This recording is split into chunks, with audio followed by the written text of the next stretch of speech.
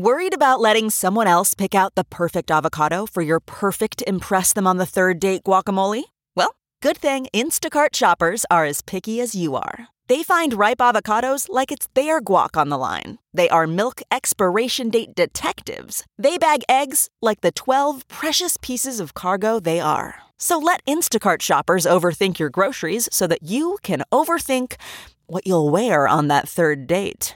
Download the Instacart app today to get free delivery on your first 3 orders, while supplies last. Minimum $10 per order. Additional terms apply. The comfort of your favorite seat is now your comfy car-selling command center, thanks to Carvana. It doesn't get any better than this. Your favorite seat's the best spot in the house. Make it even better by entering your license plate or VIN and getting a real offer in minutes. There really is no place like home. And speaking of home, Carvana will pick up your car from yours after you finalize your offer. Visit Carvana.com or download the app and sell your car from your comfy place.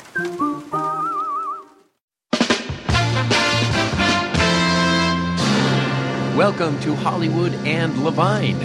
I am your podcast host, Ken Levine. This is episode 12. Thanks so much for being here. Okay, a variety of topics to be discussed on the program today. Number one, this is a bizarre television story. David and I at one time managed to slip a show onto the NBC television network that they had never seen before they aired it. We'll talk about that. Also, I was unceremoniously thrown off of The Dating Game. I'll give you the backstory on that. And an episode of Cheers that David and I once wrote made it into a big article in Playboy magazine. I'll fill you in on that story as well. And I'm going to introduce you to maybe the strangest, maybe the weirdest radio personality who has ever been. All that and much more on episode 12 of Hollywood and Levine. Okay, this is going to sound like an unbelievable story, but it's true. Imagine slipping an episode of television onto a major network without the network having seen it. Well, this actually happened when we were on Frasier, and it probably will never, ever happen again because of this incident. It was year 2 of Frasier, and my partner David Isaacs and I wrote a 2-parter called Adventures in Paradise.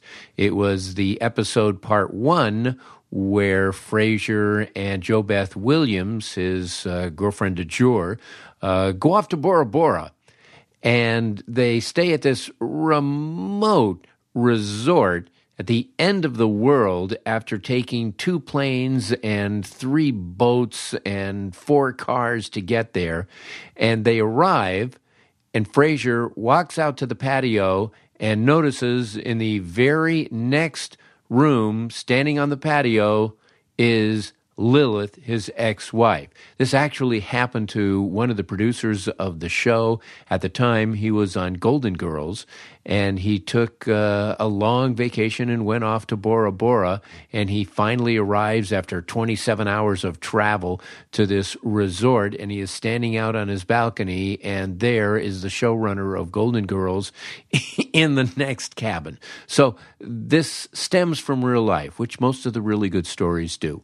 And then we thought for part 2, which ends up with Frasier dealing with Lilith, and then at the end of the show, he goes back to Bora Bora.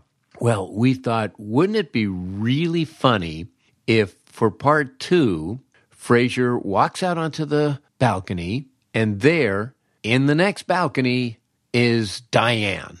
We said, yeah, that would totally be great. What a tremendous surprise. But we figured even if we got Shelley Long to do it, NBC was going to spoil the surprise. You know they would.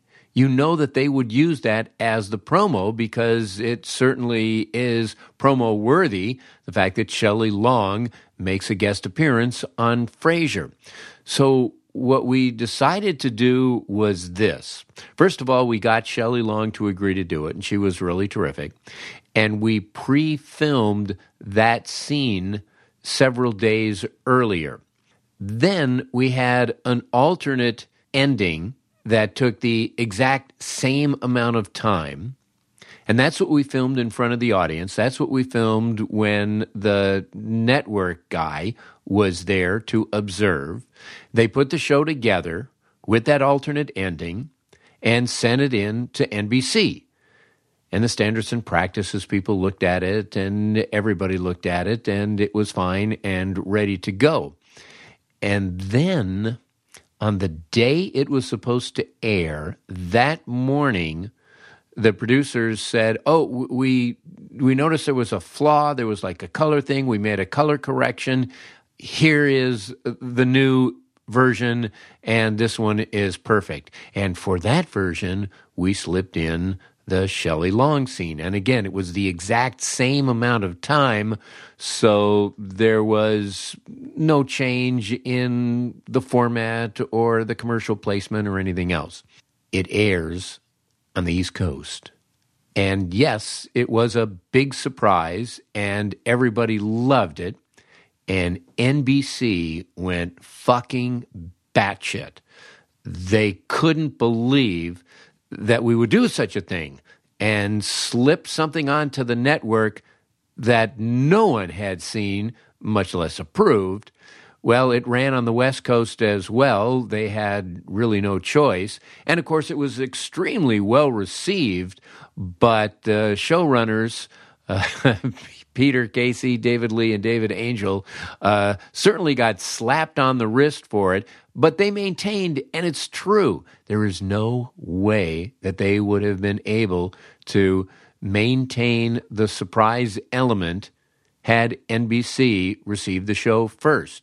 How do you think the promo department puts together its promos?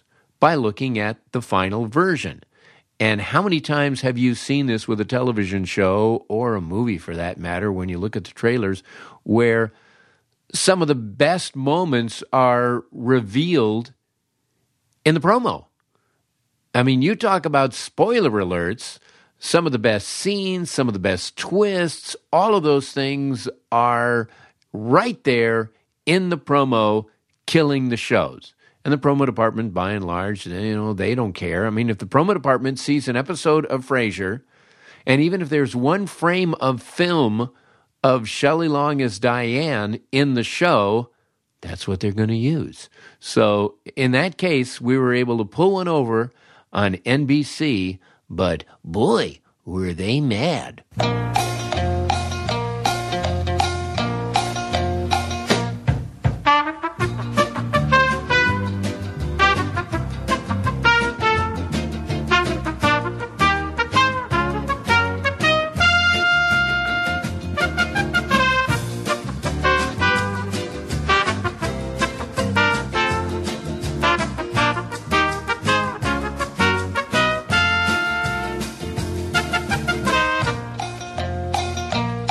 Recognize that theme? Well, of course you do. It is the theme from The Dating Game.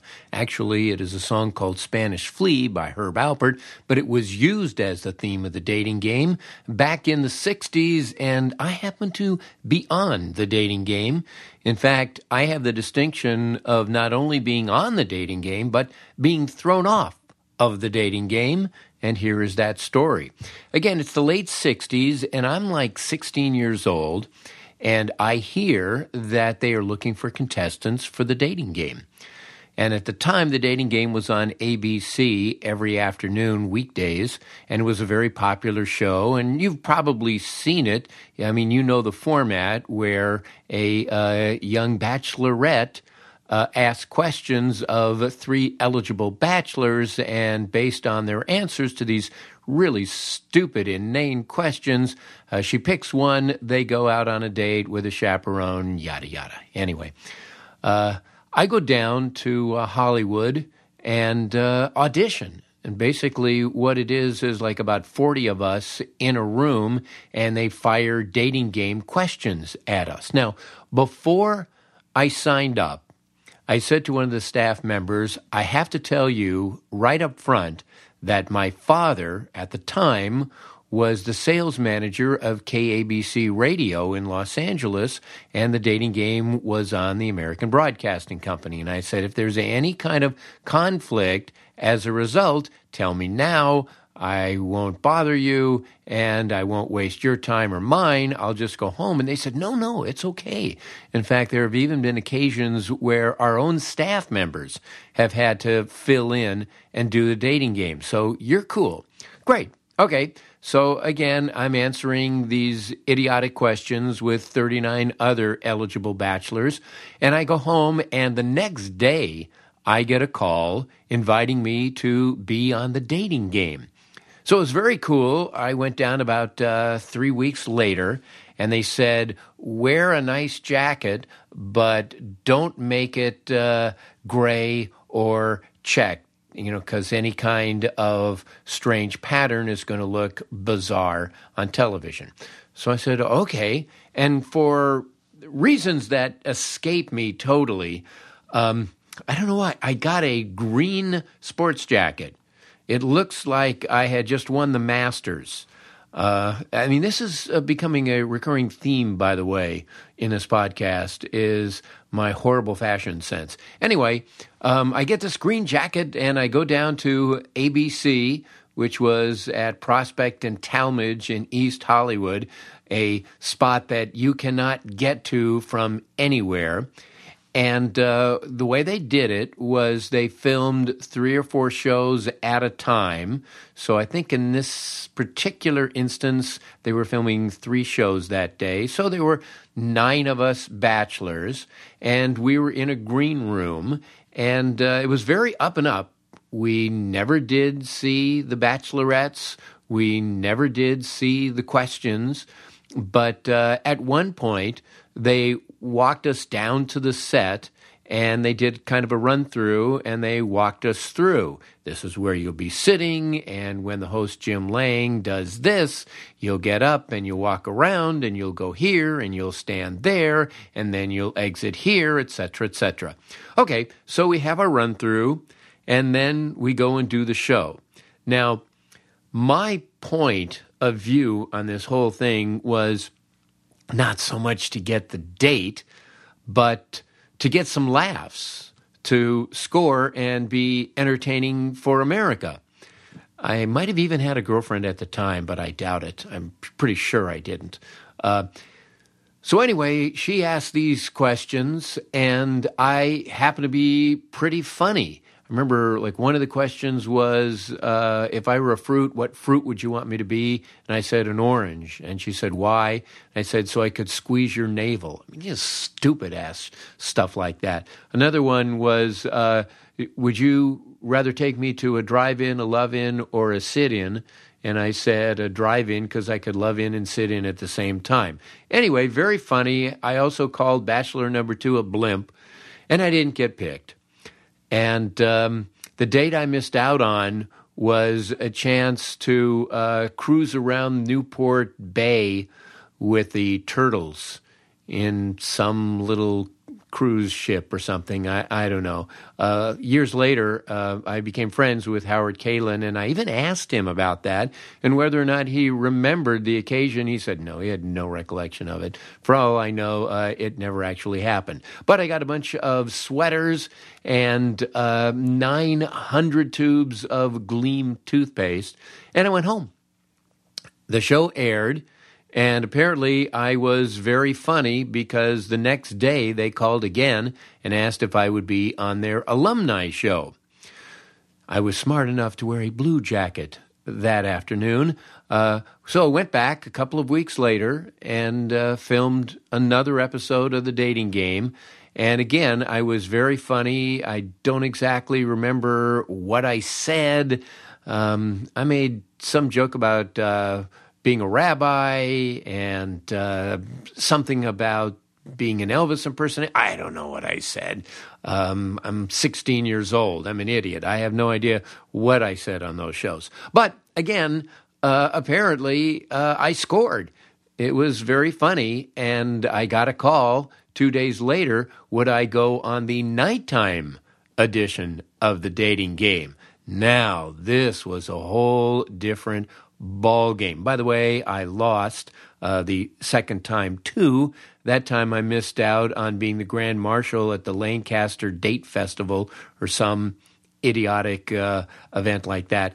But anyway, for the nighttime show, the winners got to go on elaborate trips to Barbados and Hawaii and Paris and Tahiti. So it's like, yeah, I am totally all in for going on the nighttime dating game.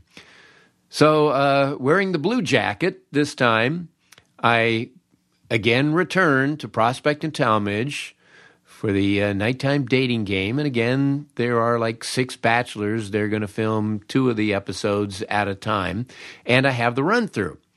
Now, at this point, there was an engineer strike at ABC Radio and Television. And as a result, a lot of the executives then had to man the cameras or be engineers on the radio, et cetera, et cetera. And as we were going through the run-through, one of the cameramen happened to be a salesman or some executive at KABC Radio and recognized me and mentioned it to somebody who passed on the news to Chuck Barris, who was the founder of the dating game. It was his company when he wasn't a spy for the FBI.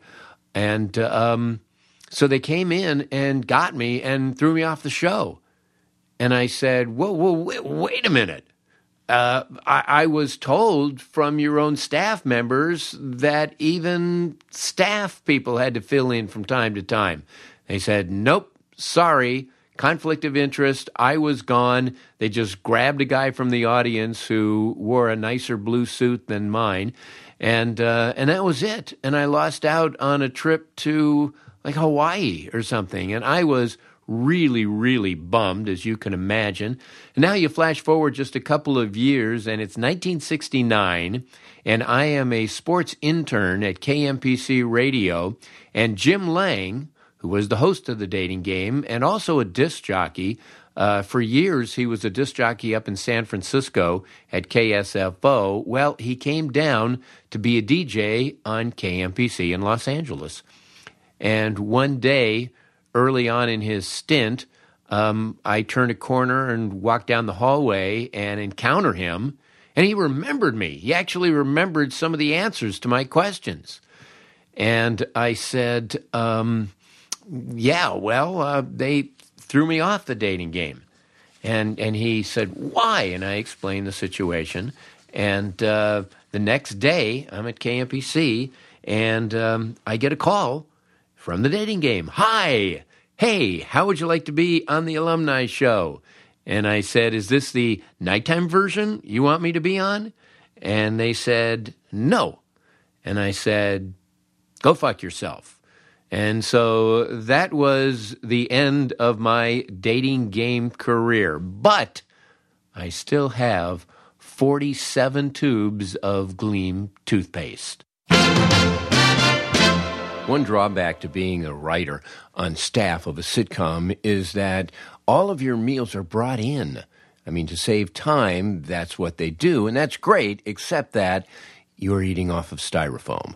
And if you do that for 30 years, you develop a certain aversion to takeout food, and that is me. I can no longer eat takeout food. There's not a chance that I'll be driving home and my wife is going to say, hey, could you stop by and pick up some Chinese food? No. Eating out of boxes, not a chance. Reheating food, not a chance. I have to eat food hot. It has to be on a plate, and that is why Blue Apron is such a godsend. Now, you know about Blue Apron, right? It is the service where you sign up and they will send you right to your door the freshest ingredients. You put it together, you cook your own meal, you follow the instructions. It takes less than 1 hour, and you have a gorgeous home-cooked meal, steaming hot on plates. Great variety. You can make simple dishes. You can make exotic dishes. You can do it once a week, 3 times a week. However it works for you. It's called Blue Apron, and I want you to try it free. All you have to do, if you want 3 free meals, 3 of them, is just go to blueapron.com/Hollywood. That's it, free shipping as well. Just go to blueapron.com/Hollywood, and you will never eat off of styrofoam. Hollywood and the Vine. This may be the strangest radio story you will ever hear. Back in 1959, in Cleveland, Ohio, there was a disc jockey who called himself Mad Daddy. His real name was Pete Myers, and he was a huge sensation. These were the early days of rock and roll where disc jockeys had all kinds of freedom, and he created this bizarre, macabre character. It was like he was insane, and he had echo chambers, and he rhymed everything, and he had this amazing ability to be able to take any kind of copy and turn it into poetry. He would rhyme everything, and you would give him a commercial, and just off the top of his head, he would come up with these unbelievable rhymes. Anyway, he was a huge sensation back in Cleveland in the late 50s, and he moved on to New York, and he did the same act at a station called WINS in New York City. And then he also spent some time at another New York radio station, WNEW. Now, WNEW would not let him do the Mad Daddy act. So what you are about to hear is Mad Daddy and then Pete Myers on WNEW. You will not believe that it's the same guy. Give a listen to this.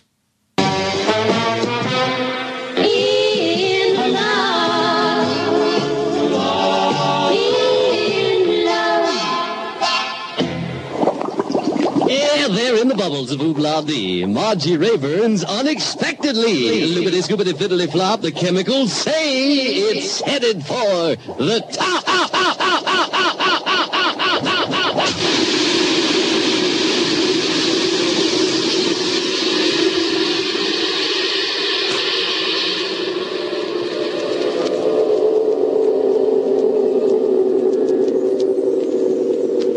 Off we go with the wavy gravy jars to visit Grandma up on Mars. Did you ever see a Martian beard? The whiskers are purple and curly and weird, and two faces are harder than just one to shave, so two-headed Martians just naturally rave for the cooler, more comfortable shaving they get with push-button lather and blade by Gillette. Yeah, the Gillette adjustables made lots of pals among the little green men of the Martian Canal. Whippy-dippy-doo-dah, Scooby-Doo. You can and should, that's try it too, because whether it's peach fuzz or whiskers like wire, I'm sure you'll find the chicks admire a clean, close shave, and that's what you get when you harvest your shrubbery with adjustable Gillette. Now you take it from Daddy, because this ain't no jive. The Gillette adjustables, $1.95. Self-assured, good-looking and cool. That's what you'll be when you follow my rule. Blade and lather. Shave just once that way and say, I think you'll find you'd rather. Yeah, indeedy, it's your best shaven bet. Lather cream and adjustable Gillette!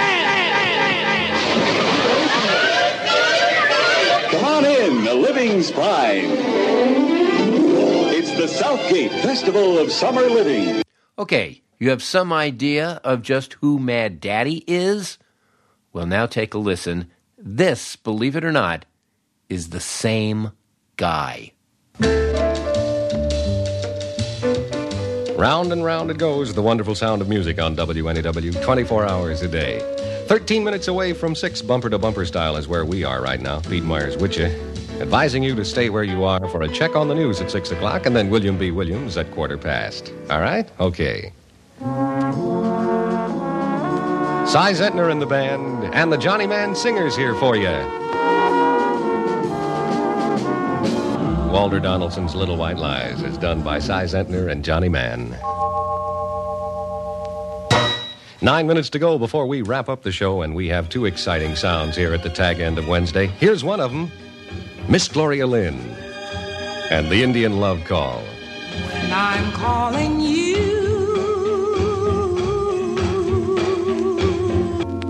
All right, right, that's our show for today. I got to go, but I'll be back tomorrow at 3 o'clock. In the interim, the news and the weather and the voices of today's top newsmakers and the sports and that sort of jazz, and then William B. Williams at 1:15 in the Make-Believe Ballroom. Oh, I forgot to mention, incidentally, Julius LaRosa, who provided our show capper for today, is at the Copacabana. And luck to you, Julie. And what's the old Italian expression, you know? Mazel tov. That's what I was thinking of. Bye for now. We'll see you tomorrow. This is WNEW New York AM and FM. Pete Myers saying thank you so much for listening. How bizarre is that? Well, for a while, he was going back and forth between WNEW as Pete Myers and WINS as Mad Daddy. And he was very successful at both stations. The story, unfortunately, does not have a happy ending. In 1969, he took his own life. But what a creative, strange individual, Pete Myers, Mad Daddy. This is Hollywood and Levine, coming back with more right after this.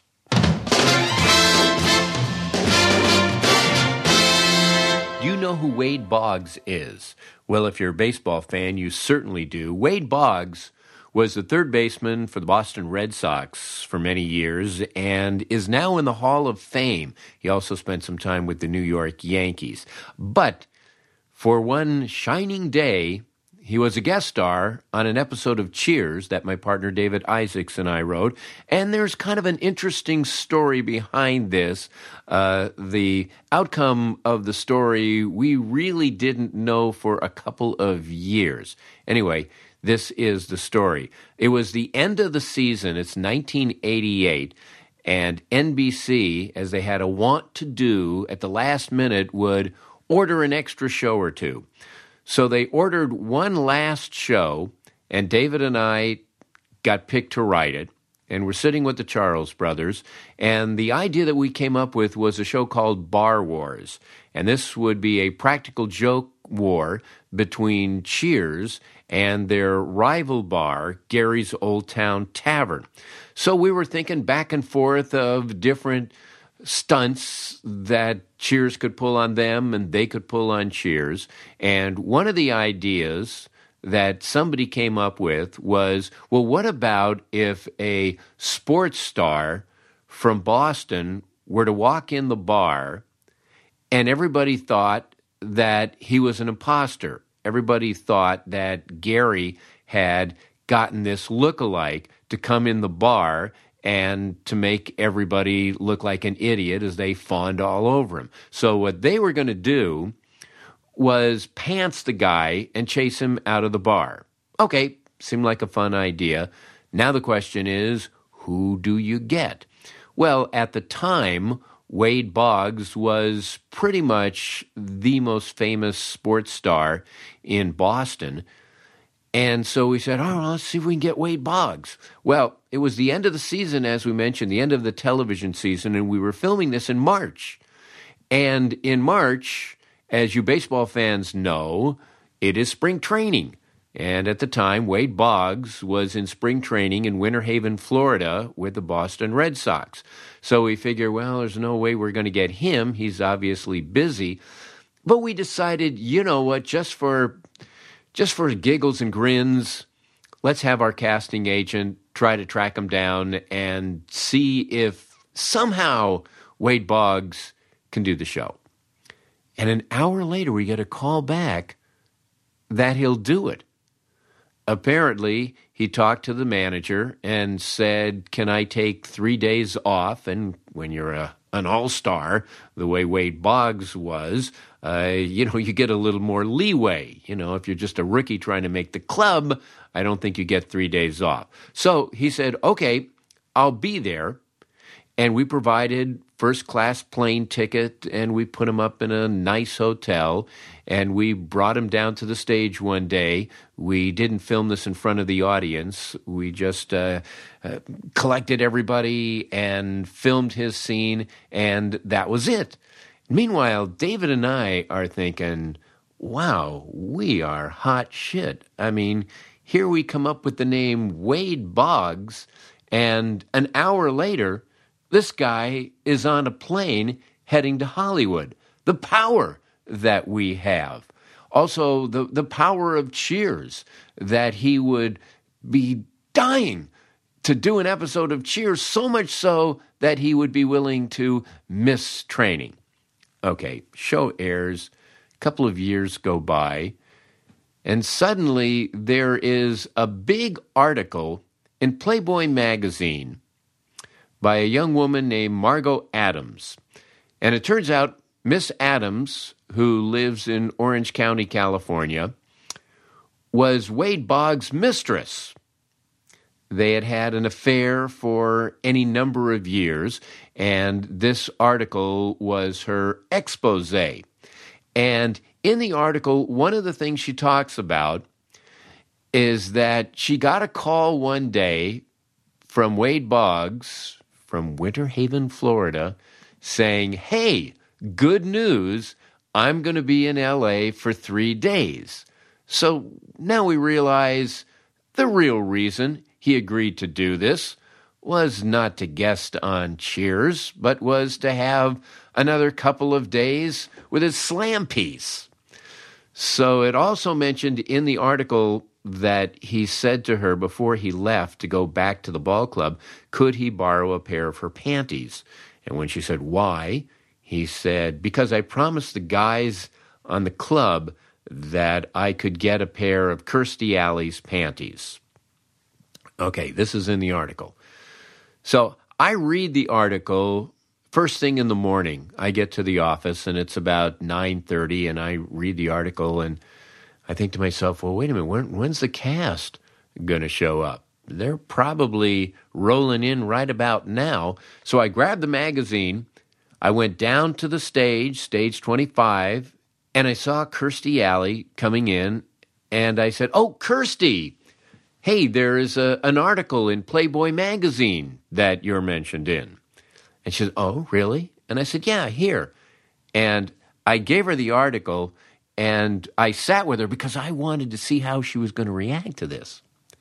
And to her credit, when she got to that part, she was just like, what the fuck? But she was very cool about it. And it became then a running bit for the rest of the run of Cheers. Maybe once, twice a year, I would go up to Kirstie and I would say something to the effect that, "Hey, Kirstie, could you do me a favor? I'm going to my 20th high school reunion, and during graduation, I promised a bunch of the guys that I could come back with a pair of Kirstie Alley's panties. So could I borrow your panties?" She always laughed, and then I laughed, and together we had a good laugh. And then she said, "Never." Anyway, that is my Wade Boggs story. And then in later years, I, of course, became a baseball announcer. And I would see him when I was with the Orioles and also with the Mariners. He was still playing. And I would come into the clubhouse and, "Hey, Wade, it's me, Ken Levine. Remember, I'm one of the writers of the Cheers episode you were in." He always glared at me. For some reason, that did not help our relationship at all. And yet, the very final Cheers episode that aired when we had a big party at the Cheers bar in Boston, Wade Boggs was there. So I guess the free food and free booze, and hey, who knows what single women were hanging around that night. This is Hollywood and Levine, coming back with more after this. All righty, that will do it for episode 12 of Hollywood and Levine. Thanks very much for listening. Also, our thanks to Adam Butler, to Susie Meister Butler, to Howard Hoffman Butler, and to John Wolford Butler. And if you haven't subscribed already, please do that. And if you could see it in your heart to give this podcast a 5-star review, I would certainly appreciate it. Okay, that'll do it for this time. Back with more. This has been Hollywood.